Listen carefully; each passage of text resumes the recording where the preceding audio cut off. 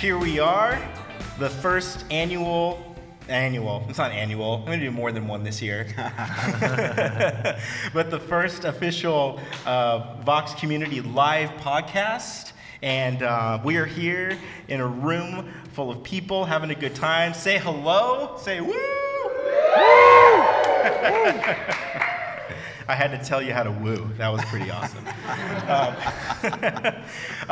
My name is Andy. I'm the creative director at Vox Community. We have a little church here in Placentia. Not here, we are actually in downtown Fullerton tonight at a place called Fieldwork. We'll talk a little bit more about that in a minute, but Vox Community is a church that meets Sunday mornings in Placentia at El Dorado High School at the Performing Arts Center. You can learn more about that at voxoc.com. Tonight's going to be a lot of fun. Tim Muehlhoff is here, and he's going to be sharing on the topic of relationships, love, marriage, but I think with the big backdrop of communication, I believe, should right? be fun. I got one woohoo is for my wife. Yeah, that was kind of but that one's a valuable one. No, that was huge. That's a big one. That was huge. Yeah, that's a big one. So, awesome. And then I also have here Eddie Park, who is... Yeah.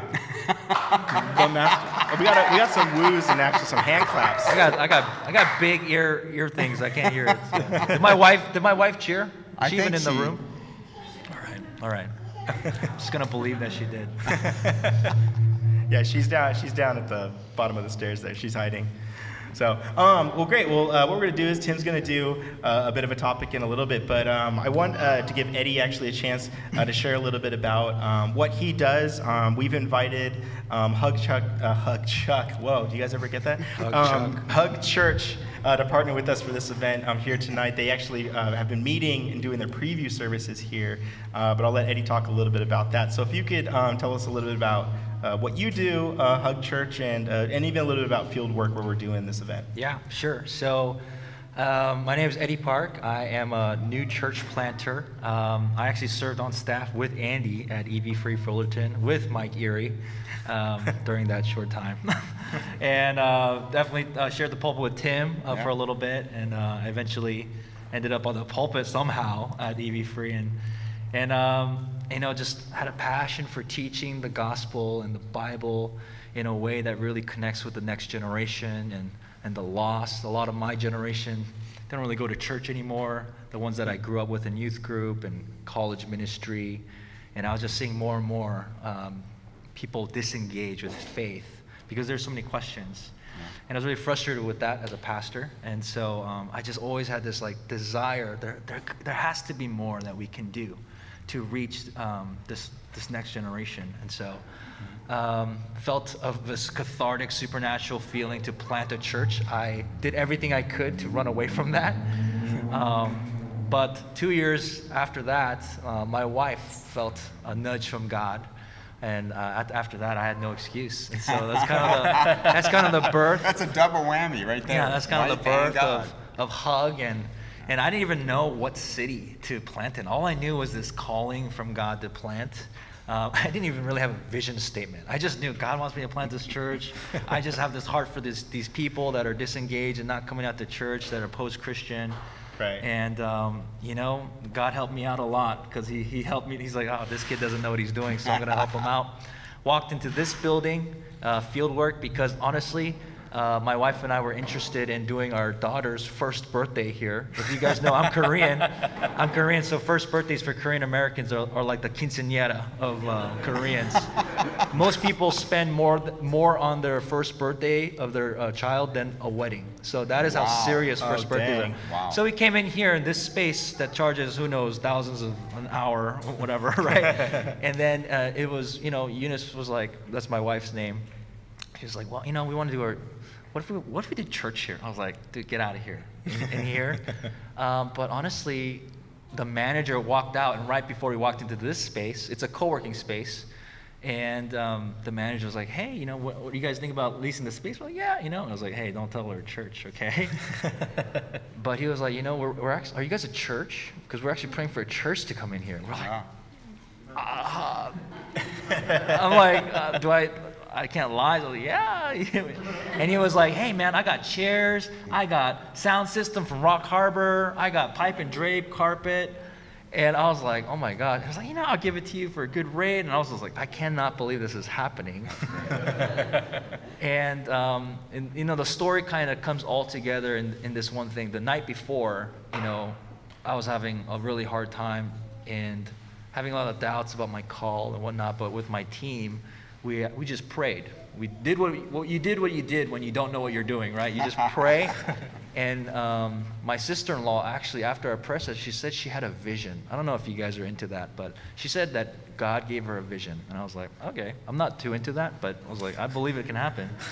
And then our worship leader, Eric, he's like, or she said, I just saw all these trees in this vision. I was like, okay. And then our worship leader's like, I saw the same thing. I was like, okay, God is doing something here.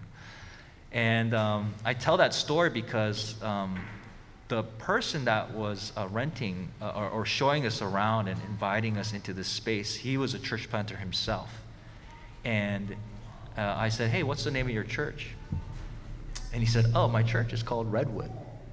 I was like, okay, cool. Why do you call it Redwood? I'm pretty dense at this point. And he says, like a redwood tree, if you know it, it's just so heavy. It has to grow in community, and it shares all these roots. So when you go to a redwood forest, you just see all these trees. You see all these trees out there. And I was like, oh, that's awesome, man. And I look at my wife, she's just like, and I was like, oh yeah, there was something about that. And honestly, that's my honest story of like, I just knew I had a call to plant a church. I did not know where.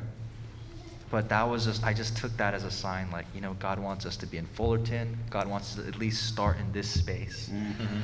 And we've been doing some good ministry, friends that are atheists, Jews, LGBTQ, which you guys are definitely warm and embracing, welcome to, and have come into this space and have explored what it looks like to believe in God, to even try out faith in church. A lot of breakthrough has happened on that floor right there. There's a lot of tears that have been shed, a lot of breakthrough. And so we're launching this week. This Sunday is our first weekly gathering, so please pray for us. Tell your friends. You need it. Yeah, tell your, you guys are church planting too, so you guys know. But Andy knows. And that is my long-winded kind of answer to like the story, the journey, how we are here. And when Andy called me to co-sponsor, co-host this event, it just made a lot of sense because we have the same mission.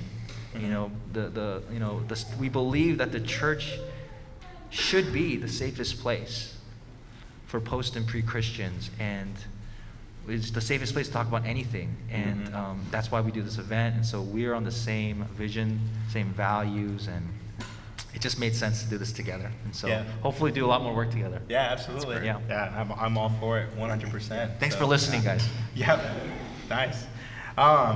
Eddie, thanks a lot for sharing. We're gonna get right into it, and of course, Valentine's Day is coming. What?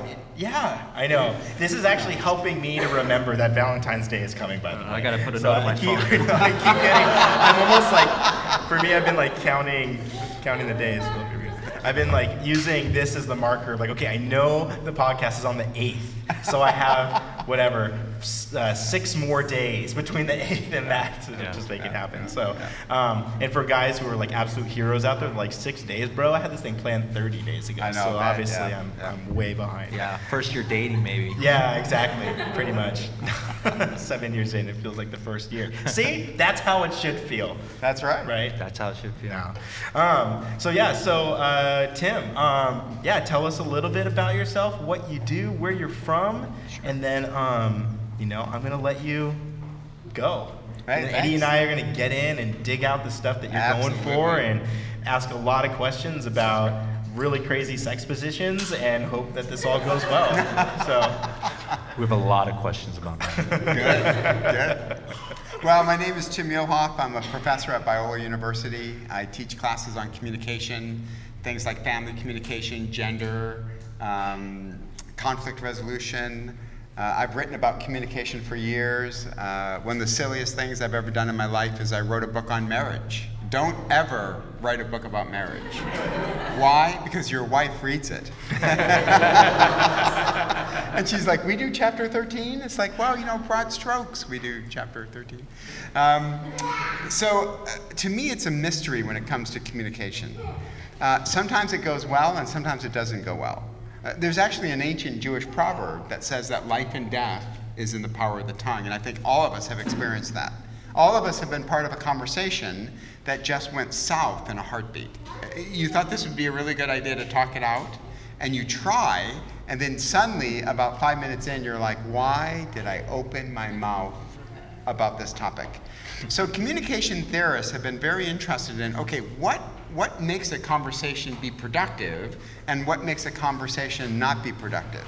And so they've come up with this idea called communication climates, which means just like there's a climate outside that affects what we would do. I mean, if it was raining outside, we would adjust. If it was really cold outside, we would adjust.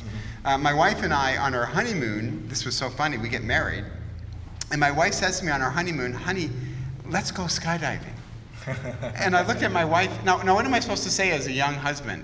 No, honey, that frightens me, right? So we go skydiving, we train all day to do this, and then you know what happened? This was in Colorado, inclement weather came in. And the jump master said to us, listen, I'm sorry, you can't jump in this kind of weather. You can't jump in this climate, it just wouldn't be safe. So we'll have to wait tomorrow and hope for better weather, better climate. Well, communication theorists know that as soon as you start talking to another person, there is a communication climate.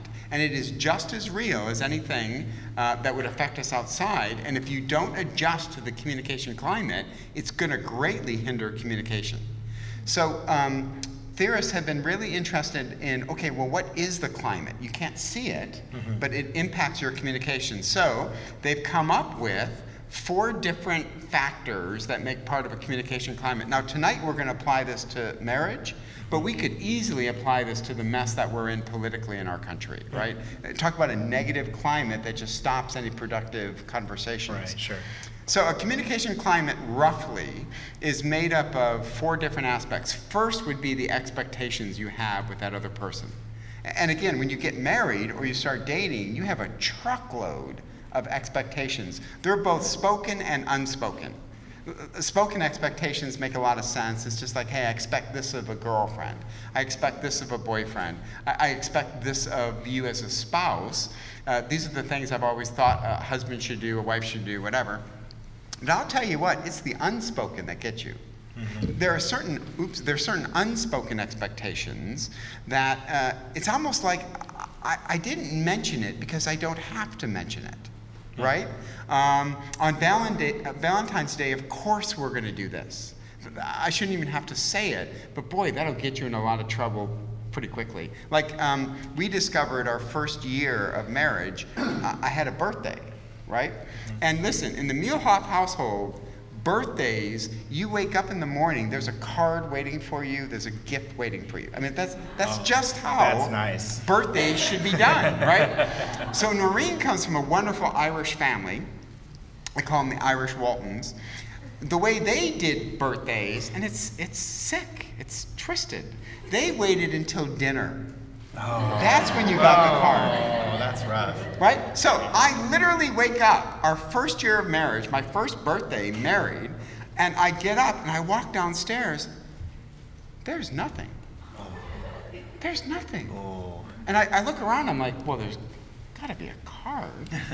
And Noreen wasn't even home. I think, she has forgotten my birthday. And Noreen has not forgotten it. She's got a card, a gift, she's going to make a nice dinner, but we're going to do that. So Noreen and I had to negotiate that, right? Yeah. You know, John Gottman, one of the key marital researchers in the United States, says, and again, this is a horrible statistic. I apologize for giving you this statistic. Gottman says 67% of all of your marital disagreements are perpetual, which means they'll never be resolved.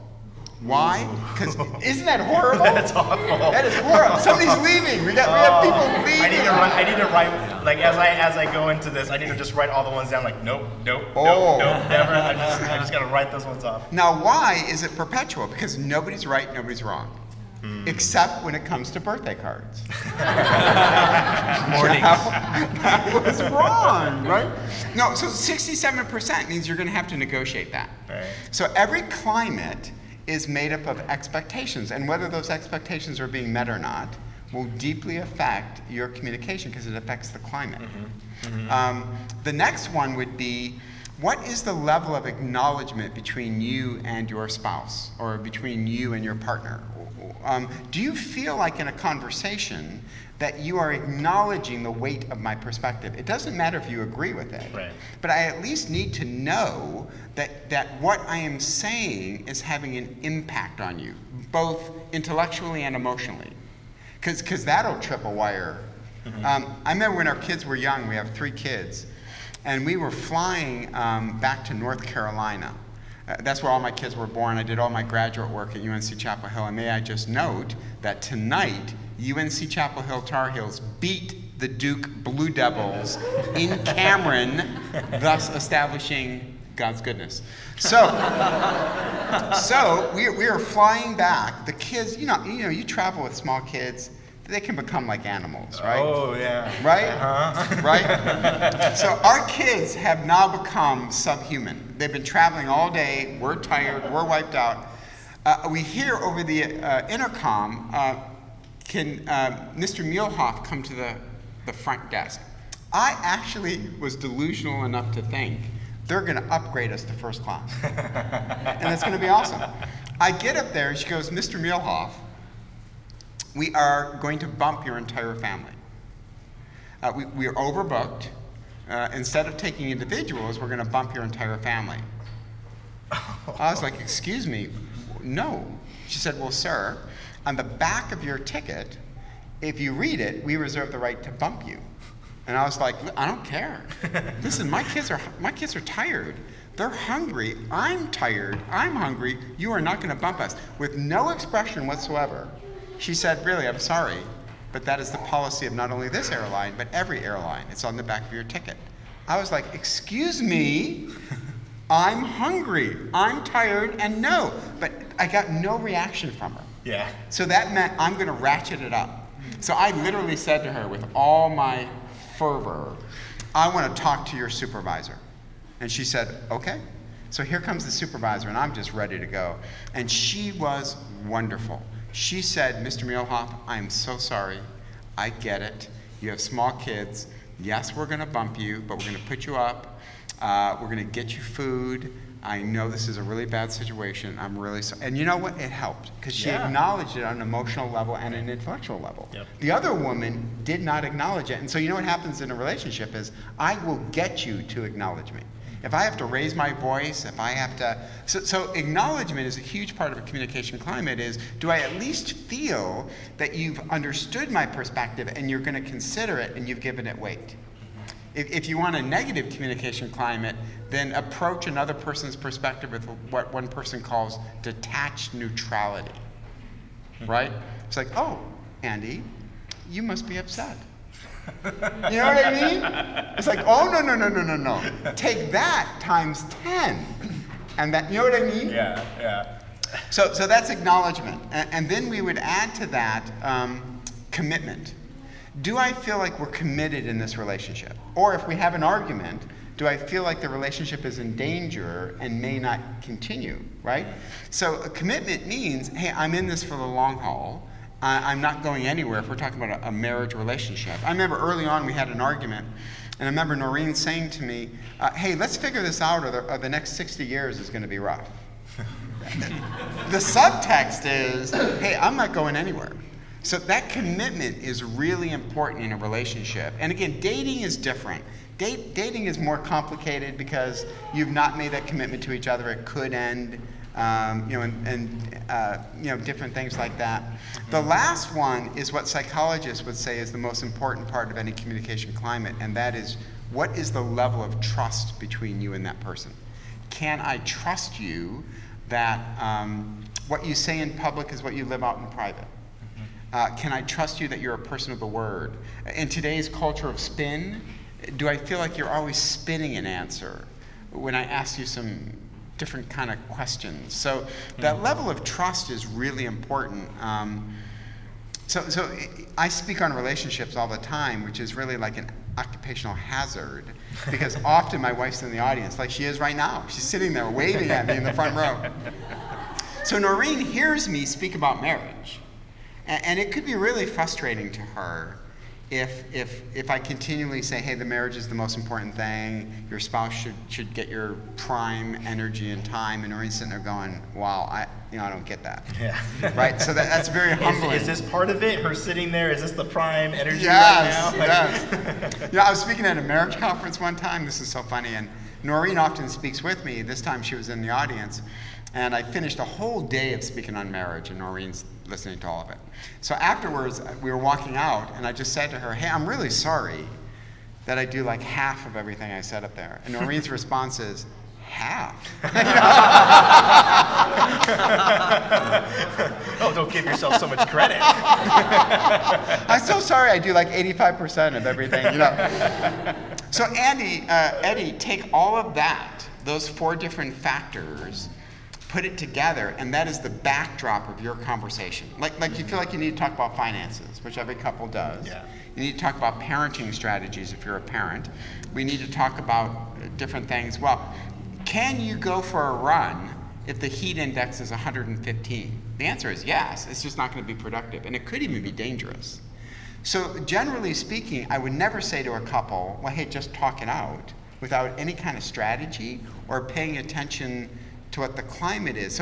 So when they have firework displays and you see the advertisement, what is the one thing that's always at the bottom of the advertisement? It says, weather permitting. Oh, yeah. Right? So I think couples need to say, hey, is the climate strong enough for us to talk about sexual intimacy? Is it strong enough for us to talk about the finances? And if the climate, so we all need to figure out how to judge a climate. And there's a lot of tools out there. I wrote a book called Marriage Forecasting that might be helpful to some. But we need to find a way to say, okay, what's our climate like other than just my pit in my stomach evaluation of it? Right. So put all that together, and let me just say one last point, then let's jump in. Don't confuse weather with climate. In other words, some of your relationships have a very good climate. You're just experiencing negative weather right now. Like California usually is great climate, but we get thunderstorms every once in a while. Right, sure. So Yeah. don't confuse, our climate is bad because we're experiencing a relational thunderstorm right now. Mm-hmm. It is, now sometimes the climate really is bad and that needs to be addressed. So climate is a huge part of all communication. It applies to dating, family, politics. You can't get away from a communication climate. Mm-hmm. Mm-hmm. So that's kind of the 4 elements that I think we need to pay attention to judge how well we're doing climate-wise. Yeah. So you see why American politics is such a mess. Yeah, the absolutely. climate is bad, Yeah, so right. we can't talk about important things. Right, Yeah. right. Yeah. Yeah, especially if you're just dropping stuff into, Facebook. Oh, I mean, yeah. it's kind of, it's Yeah. like saying like, well, anyway, that's an incredibly complex issue, granted, with Right. big data and what Right. you like matters, and Yep. you get exposed to all kinds of Yeah. things in the feed. Yeah. But I mean, the thing that I wonder though, so you put all those elements together, but then how do you, and there's gonna be some folks probably hearing this stuff tonight, and I'm sure certain spouses are thinking like, oh, okay, great, yeah. How do I get my husband or my wife to acknowledge me more? Because they realize, okay, that's the greatest deficit, because I connect with that, because acknowledgement yeah. is like, that thing, like where. Okay, so that's good. So you have like the Doppler 335 ABC News kind of thing. So what do you do about, how do you start to actually begin a conversation to determine climate within like a relationship and like within your marriage? Like how does that even begin? Like if someone isn't even aware of how like influential and effective that is for their relationship. Yeah, and there's, we could determine what the weather is like, what the climate is like. There's a sophisticated way we can do it Mm-hmm. that meteorologists use, right? And there's a simple way, open the window, look up, right? That's a quick way to say, hey, what's the climate like? Yeah. So I think every relationship needs to have quick ways to determine, but then there's complex ways of trying to determine. But I would say, Andy, that we all need to have conversations about how we have conversations. Okay, yeah. We all need to have conversations about, hey, generally speaking, how are we doing? when it comes to acknowledgement, and even say to your spouse, how do you think I do at acknowledging your perspective? Now that's a Right, Don't ask that question unless you're willing to hear the answer. Right. To have a talk about the climate and break it up in those 4 categories, I think can be really helpful. But again, that's going to be an attitude thing, right? If I go into that conversation with a negative attitude, if I'm defensive, the minute you say, hey, I think you could do this maybe better, then you're going to shoot the climate right there because I'm defensive. Right. So it's a hard issue heading in. I care about this relationship, I care about the climate, and I'm willing to hear maybe a hard truth when I ask, hey, how well do I do listening? Acknowledging your perspective. And that's important, that you go into it with the right attitude. Yeah, Yeah. that's good. Cool. I got a question. So, my wife and I, we are in the hardest season of our lives. We have 2 kids, years 1 and 3. And so we're like in survival mode. We chose to not sleep train our kids, so we co-sleep with them. It's a very wise thing to do. No, I'm just kidding. Never do that. So like we're in survival mode. I'm planting a church. I don't know. Absolutely. I have to take it up with the big guy. Why you called the plant in this season, but obviously there's a lot of there's a lot of tension. There's passive aggressiveness that happens, and that's just normal. And so Eunice and I, we do something called call it cleaning up, or do a clear off, where we're like, hey, we set aside a time and we clean it up, and we're pretty green at this, right? So we're just like, I'm gonna listen to you, and you're gonna listen to me, and then some sort of plan of action, right? Some new commitments, new covenant is made in that sense. But I want to hear your take. What are some ground rules that you would recommend in a situation like that when you're trying to clean up or reconcile a conversation? Yeah, and let me just say this for listeners who may be in that season of life. Yeah. So sometimes the climate is affected by things that are very seasonal. Like when we had small kids, we were exhausted. Yeah. I mean, exhausted. Yeah, someone throw me a beer right now. Yeah. And so I think that's where it helps to be around other couples who have gone through that season of life, or they're in that season of life, because all of you, those who have teenagers, right? It's this unspoken bond. You just look at a parent of teenagers and everybody goes, yeah, I got nothing, right? Because and that is so liberating to know that people in your season of life, Eddie, it's just fatiguing. Yeah. And if you're physically tired, you become emotionally tired. Yes. So I really commend you for doing what you have to do. I mean, you can't put yourself on hold until the kids get to 8, 9, 10. Yeah, I did this 4 hours ago, so I'm fresh. I have questions. Yeah, so we call these communication rules.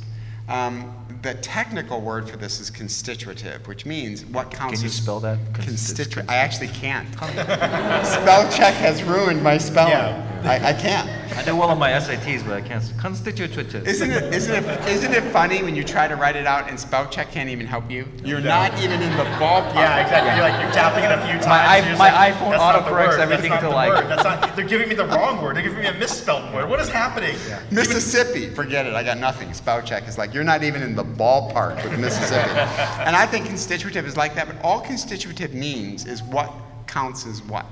So to have the conversation, okay, we're going to have a clean-up conversation. Yeah. What counts as listening?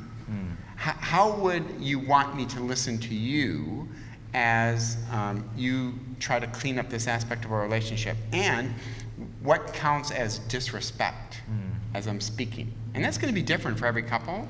I think I like the attitude of, why don't you go first? And tell me how you think we're doing and what needs to be cleaned up. And my job is simply to ask clarifying questions and give summary statements. Now that's hard to do. There's an ancient proverb that also says a wise person overlooks an insult. So during that stage, maybe my wife doesn't say it perfectly, right? Right. So to overlook that and ask for clarification of what she's trying to get at, not necessarily critique the way she's saying it. So to give preference to a person and say, listen, I'm going to give you unhindered time to talk about how you think we're doing, how the climate's doing. I promise, as much as possible, I'm not going to get defensive and interject. Though I might need a timeout, right? Some of those things might be hard to hear. Hey, I need a quick timeout, which means I might take a walk around the block. Yeah. I just need some time, because I am getting defensive. Yeah. I get so you get to leave. Oh, you're gonna leave right now? Right. Oh, yeah. They're like, okay, so I'll stay with the kids and you get to have Honey, a I'm walk. going to take like, a 3-hour walk You can around take the a block. walk? I Yeah, don't yeah, know. okay. I get that. I get that. Just take the baby with you on your walk. Son of a thing. But you Slug see, it through the- but these rules can be whatever rules you decide with your wife. Sure.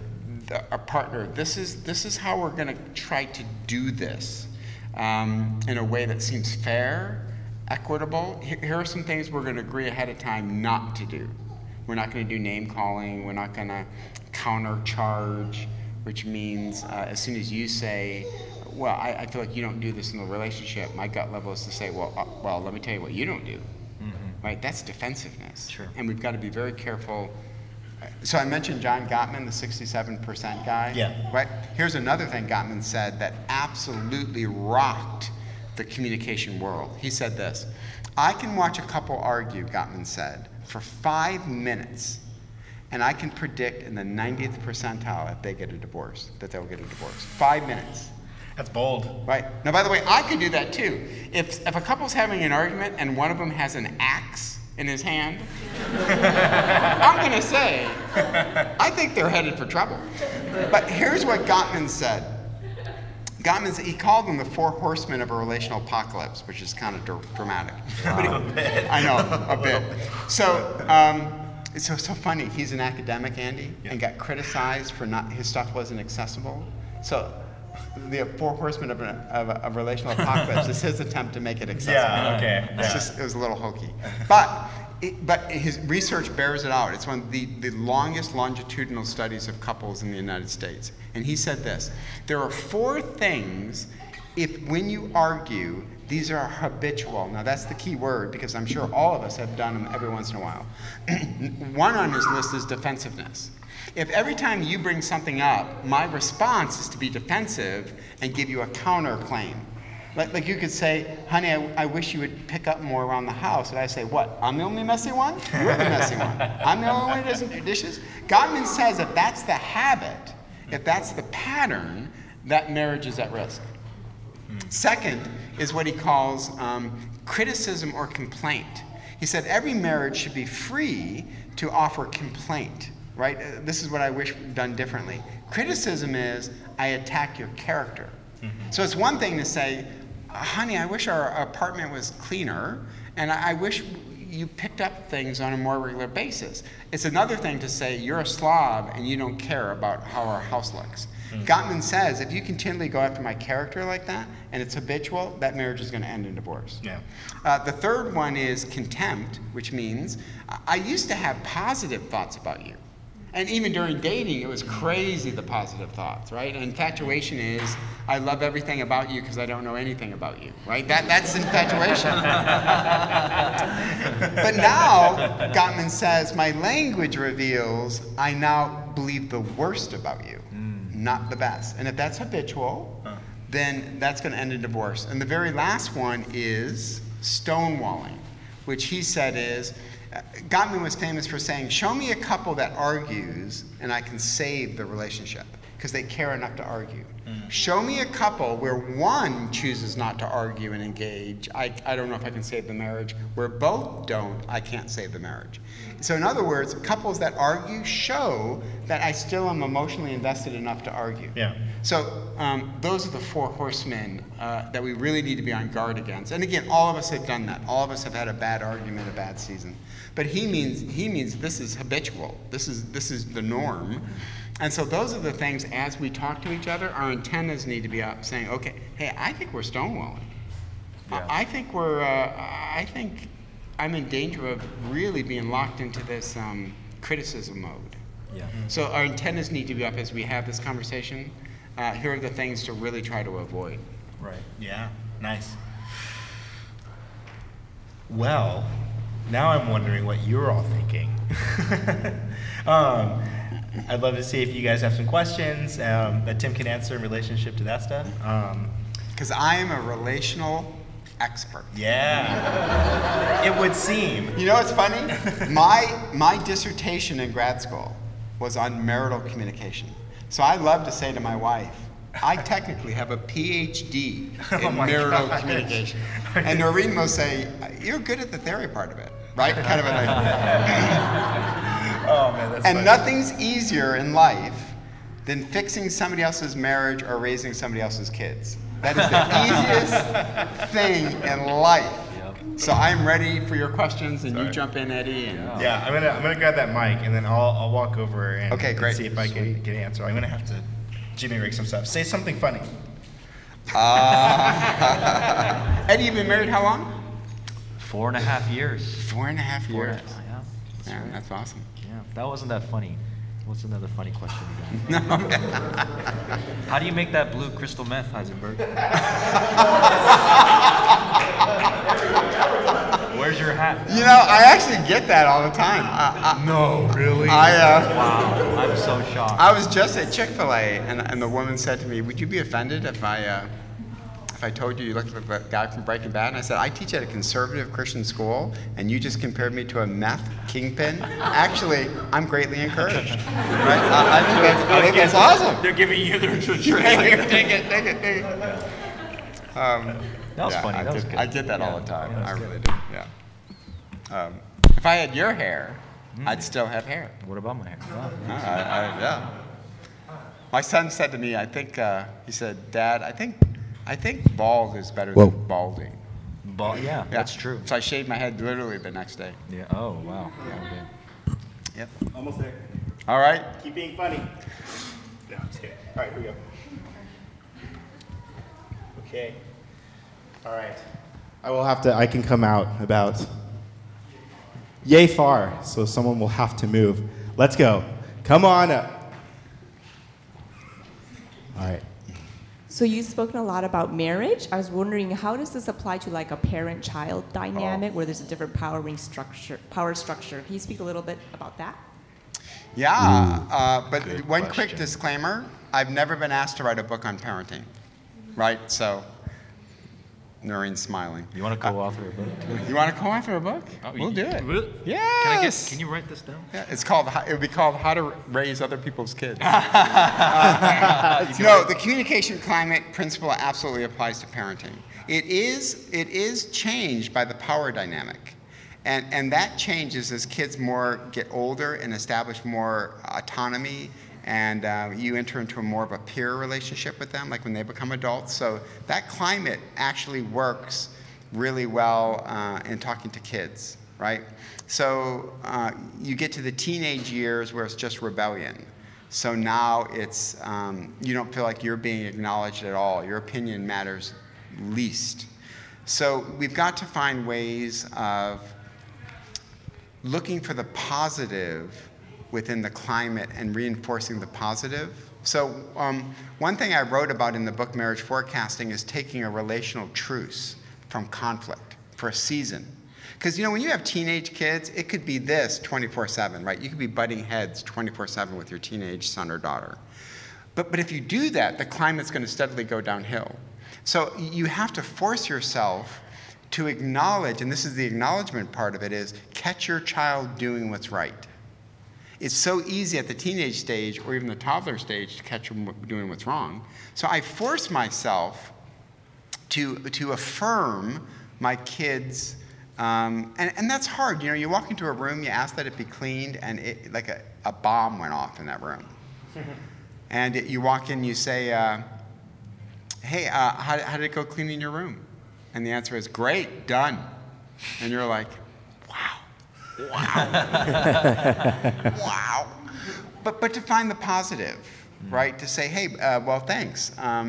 Thanks for taking time to clean your room." Now, it did not meet my expectations whatsoever. But again, if all I do is butt heads with my kids, that climate's going downhill. So I like to take a truce, which means I am purposely not going to be negative with my children for a certain amount of time. Now, if you're just locked into that mode, that's denial. If you never get back to helping, having complaints, then that's just flat out denial. But I think we need to go through a season. If you feel like your climate is in a negative place, then I would say let's have a season where all you do is find the good that your child is doing or find the good that your spouse is doing, and that's all you comment on. And again, it only takes one spouse to do that. It doesn't take two. One spouse can choose to say, I'm going to compliment my spouse at least once a day, or compliment my kids once a day. And hopefully, no climate will be perfect, but hopefully that will raise the climate enough that you can have an honest conversation about, hey, I don't think that's a clean room, right? But right now, I can guarantee you how that conversation is going to go. It's going to go negative. If I start to, because your child feels like that's all you do is critique me, and I don't meet your expectations. So I would seek to find positivity as much as humanly possible and force yourself to compliment. It's hard. Why is everything you say counterintuitive to humans? I know. I know. There's a spiritual answer to that question, right? And the spiritual answer is this world does not operate as God intended. And all of us, to varying degrees, have been tainted by our imperfection. And it does muck up communication. It does. So. Yeah. All right. Who's next?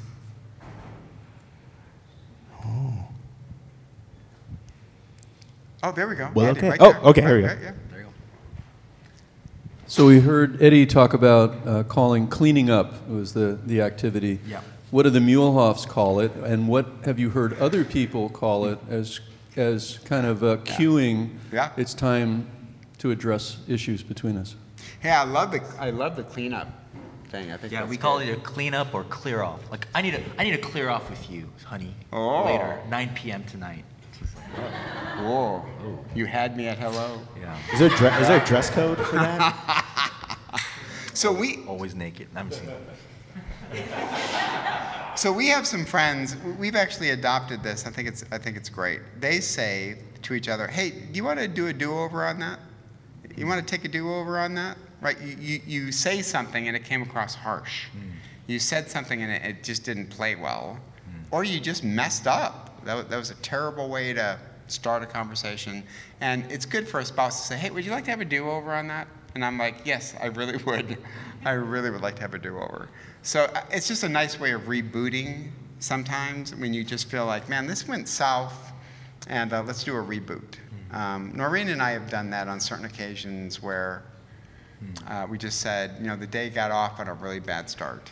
And it's just like, hey, can we take a reboot? Can we have a do-over? It's like, yeah, let's do a do-over.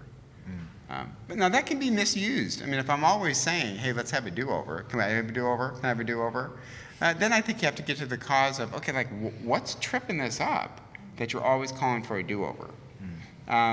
And that's a great conversation to have is, why is it that we always get off on the wrong foot when we talk about our differences? That's a good conversation to have. How can you get off on the right foot when you have a conversation is a good question to ask. Right. It's probably nice too, like if they're saying, if they're constantly doing do-overs, it still also means they're emotionally invested. Yeah. Because if you're saying just Yeah. like, nope, I ain't doing a do-over, I meant that. You know what I mean? It's Oh, kind of, yeah. right? I mean, Yeah. it's like that kind of at least says like, okay, I'm aware that I keep kind of messing up. I'm still working on it.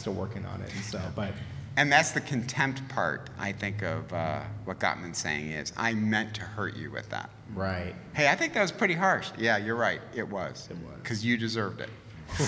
That's a hard place to be.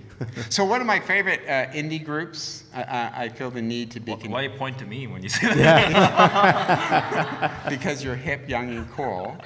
Right. So I want to impress you that I know the group Death Cab for Cutie. Love that group. Hey. 2003. Yeah, cool. Yeah, it's cool. Yeah, cool. Like I went 15 to- years ago. I went- 15 I years went ago. to that concert 2003. Yeah. I think that was contempt. Can I get a do-over? Can I get a do-over? Yes. So, Wow, Tim, you know Death Cab yes, for Cutie? Eddie, Oh I my do. goodness. You want to go to a concert? yes, and they periodically broke off and formed another group called the Postal Service. But Whoa. now I'm just bragging. All right, Boom. so, Death Cab for Cutie wrote this unbelievably good song For my students, I play 2 songs to end my class on family communication. One is called Brothers in a Hotel Bed. And their song is a married couple who are passionately in love with each other.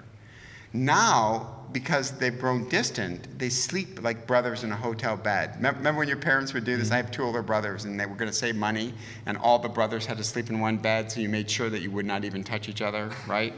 So sadly, this couple that was passionately in love now sleeps in a bed like brothers in a hotel bed, which means they are far away from each other as possible. And those of you married, you know that the marriage bed can be the loneliest place in the world, right? When you're angry with each other.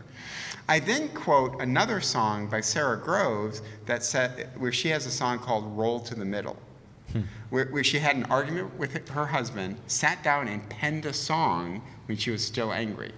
And she said, you know what, we just had World War III, and we said things that we promised we would never say to each other. Now we're in bed, and one of us had better roll to the middle. And all of us have been in that situation where it's like, hey, one of us has got to make a move, because we're getting entrenched right now. So I love playing those 2 songs that you're going to have to just make a decision somewhere. One of us has to do something, because we're in a negative spiral. And I think sexual intimacy actually registers how the whole relationship is doing as a whole. I really do think it's like a thermometer of the relationship. So there just comes a time you got to act. Like, this just can't continue. And so one of us is going to have to step up and, you know. So when there's like stonewalling or non-touching, I've been modeled like first one speaks loses. That's like what I've been modeled, right? First one that reaches out, it's like, yeah, you lost, you messed up, right? Wow. So I mean, like everyone's like shocked right now. Was it just me? Did I just have the stoic Asian parents? Or, Right. Well, right, You're right. sick.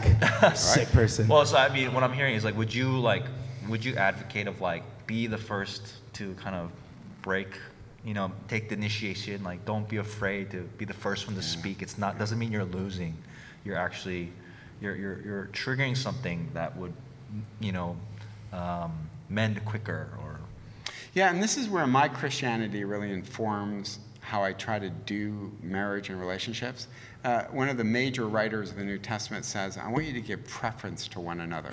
I want you not just to look out for your own interests, he says, but I want you to look out for the interests of others. So there comes a point where I need to give preference to my wife, right? And by the way, I might think she's wrong. Like, I think you're dead wrong in this situation. But this is not healthy, what we're doing right now. So you're right, I could wait it out and try to convince you one more time that you're wrong, right? But man, now you're locked, right? That's trench warfare. Nobody's going anywhere. So this is my decision to say, okay, I'm going to give preference to you, and I'm going to come to you and say, you know what, this is what I blew in the relationship. This is what I did wrong. In the back of my mind, I'm thinking, and you had better cop to what you did wrong. right? Or it's just like, yep. Yeah, you did. That's it? Yep. But that's where my Christianity helps me, is that I believe that God took a step towards me when I didn't deserve it. Ooh, so I think that's important. Not everybody has Christianity, or even a belief in whatever. So there, I think there just comes a time in a relationship where you just have enough forethought to say, this can't continue. We're on a negative spiral right now, and one of us has got to make a move. And so thinking about the overall health of the relationship could spur you on to say, I need to make the first move here. Yeah. But families affect us, Eddie. You walk into that marriage or a relationship, man, you have like a third person in the room whispering in your ear 24/7. My parents, the way they did conflict, there was verbal abuse that happened, and then one of them would eventually just leave and then come back and pretend like nothing happened. Are your parents Asian? I don't. No, they're German. They're German. So early in our marriage, I did that. I was like, I'm not going to be my parents. So we're not going to do conflict. Because when we do conflict, we're like my parents. So if a conflict happened, I literally would walk out of the room, come back in, and act like nothing happened. And Noreen's like, whoa, we can't do that. We need to talk about this. No, we don't need to talk about this. We're just going to pretend like everything's okay. And Noreen's like, yep, we cannot do that. So our families follow us into these relationships in really powerful ways. Right. Yeah. It's big. Anyone else? Yeah. Come on up.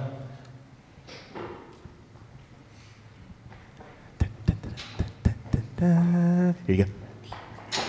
So for somebody who hasn't been married very long, do you have recommendations for like how to start a really good climate, or what would your tips be? Other than buying my book? No, just kidding. So most communication theorists believe that communication is like blood to the body. If the communication stops, the body eventually dies if blood flow stops.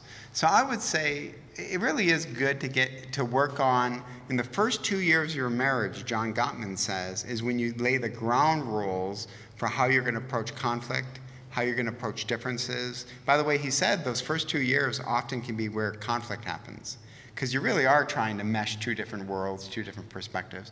So I think I would lay the ground. So when you're doing well, and hopefully you're in a good place early in the marriage, I would say, okay, so what is a good conversation? What's your preferred way that I listen to you? If we do have conflict, how are we going to seek to resolve it? Like, what's our game plan heading into it? If the marriage hits a big bump in the road, who's the first couple we call to get outside perspective? What are the resources that we have? So I'd be, like in North Carolina, our kids would do hurricane drills, precisely in moments when there weren't hurricanes. You prepare for what's going to come. And conflict is part and parcel of every single relationship. We call it the inevitability of conflict. I don't care what marriage it is, conflict is going to hit that marriage. So when you're on a good roll, is the time to step back and say, okay, what is our philosophy of conflict? What are we going to do? What's a good apology? What's a so-so apology? And to have those conversations when you're in a good rhythm is really, I think, beneficial. So make hay while the sun is shining, and enjoy that time, the honeymoon time, and really sit down and lay out the ground rules. And Gottman says if you do the hard work in the first 2 years, you will reap benefit for the next 20, 30 years. So yeah, do the hard work now.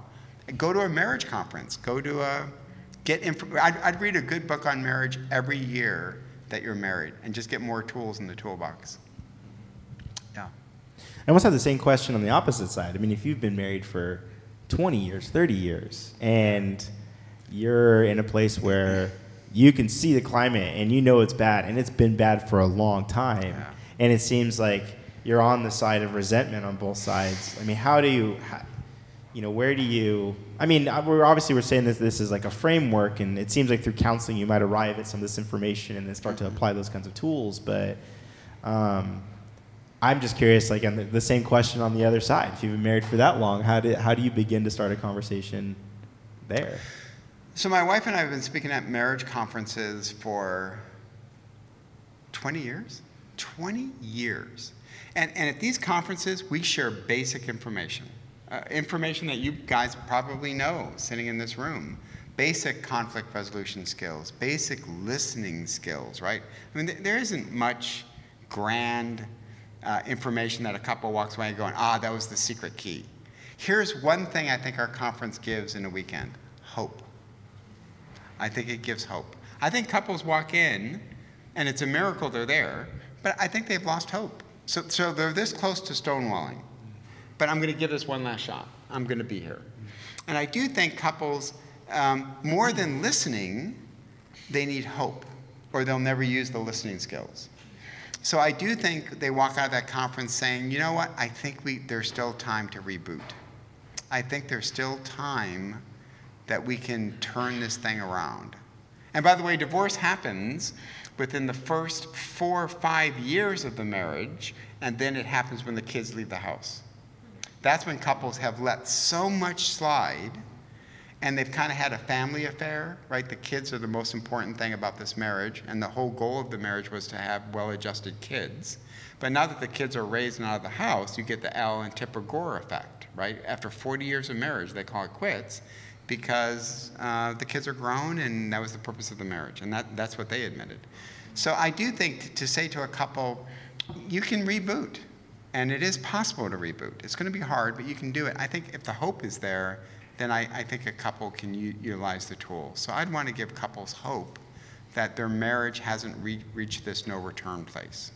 Yeah. Yeah. Oh, yeah. Yeah. Okay. I love that I love that you're offering Yeah, I know, right? your Cass partner. tapping Jim, I you're like, love you have a that. question. I know you got a question. Go. And of course, this is just for a friend, right? Yes, Yeah, of right. course. Oh, absolutely. Let's say that there's a good climate, or at least you think it's a good climate in the relationship, but there are a few topics that seem to always bring out a thunderstorm. Right. And so you don't stonewall, but you just avoid the topic. Yeah. Right? And so you feel like you just don't want to cross over into that territory. Yeah. And so that might be an indicator that actually it's not a good climate, or there are just a few kind of cataclysmic things that just you don't bring up. And so how would you advise my friend to be able to engage in that in a way that it doesn't brood bitterness or resentment or contempt, and that you're able to engage, but you might need to do it creatively or differently? Yeah. I think my advice to your friend I would absolutely celebrate the parts of the climate that are clicking. I would celebrate those. And then I would say, but boy, when it comes to finances, man, we lock horns when it comes to finances. That's weather, not climate. The climate is good, but we have thunderstorms that materialize very quickly. I would take them one at a time, and I would want to know, why is that a hot button topic for me? Like, I just don't do well when we talk. And I would analyze myself and to say, what's going on when this topic happens that it's very hard for me to stay engaged and believe the best about you and stuff like that. So I'd pick one topic at a time. There is a chance that you're going to need outside help with that topic, because it's like getting stuck in snow. This is a bad metaphor to use in Southern California. But I'm from Detroit. Who got Blake Griffin, by the way. How awesome is that we got Blake Griffin from the Clippers? Is that baseball? Basketball. I digress. It's not hockey. I just don't pay attention. So we have some good friends who are marriage therapists, and they say sometimes you just get stuck and you need a push, and that push can't come from yourself. You need an outside source. So I'm thrilled that the upcoming generation has a very different view of marital counseling therapy. My dad's generation was, you had to admit it was a failure before you went to therapists. And I think that was really unhealthy. So I would say celebrate the positive parts of the climate, and then take them one by one and talk about it as you're still working on the positives. Talk about this, and then maybe know that you're going to need some outside help to understand why this is your tripwire. But celebrate the positives and always keep an eye on that. Yeah. All right. Well, I'm going to go ahead and wrap it up there. We still have, another 30 minutes that we'll be hanging out and doing stuff. We're going to go ahead and we'll play this game here once we kick off the podcast. But can you guys just say thank you for Tim for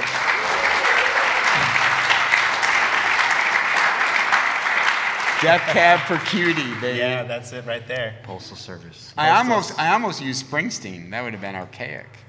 Well, he's kind of cool now. Yeah, but he's cool now. Oh, he's back to being cool. Yeah, especially if we're playing it on tapes. Yep. Yeah, for sure. Just before we wrap up, Tim, where can people find you? How can they interact with you on the interwebs and other places? I do have a website. It's timmuehlhoff.com. So it's TIM, no space, MUEHLHOFF. Muehlhoff is German for the goat is dead. No, I'm kidding. I have no idea what it means. So timmuehlhoff.com. You can see some of my books. You can check out. I have excerpts from the books and stuff like that. So. Awesome. Very good. And yeah, Eddie, same with you. Where can we interact with you on the internet and elsewhere? Cool. Hugchurch.com. It's kind of one of those names that you don't forget. Our church is called Hug. And yeah, you can find me on Instagram, Eddie H. Park. Yeah. There we go. Awesome. Well, great. Again, my name is Andy, the creative director at Vox Community. Thank you guys so much for joining us tonight on this podcast.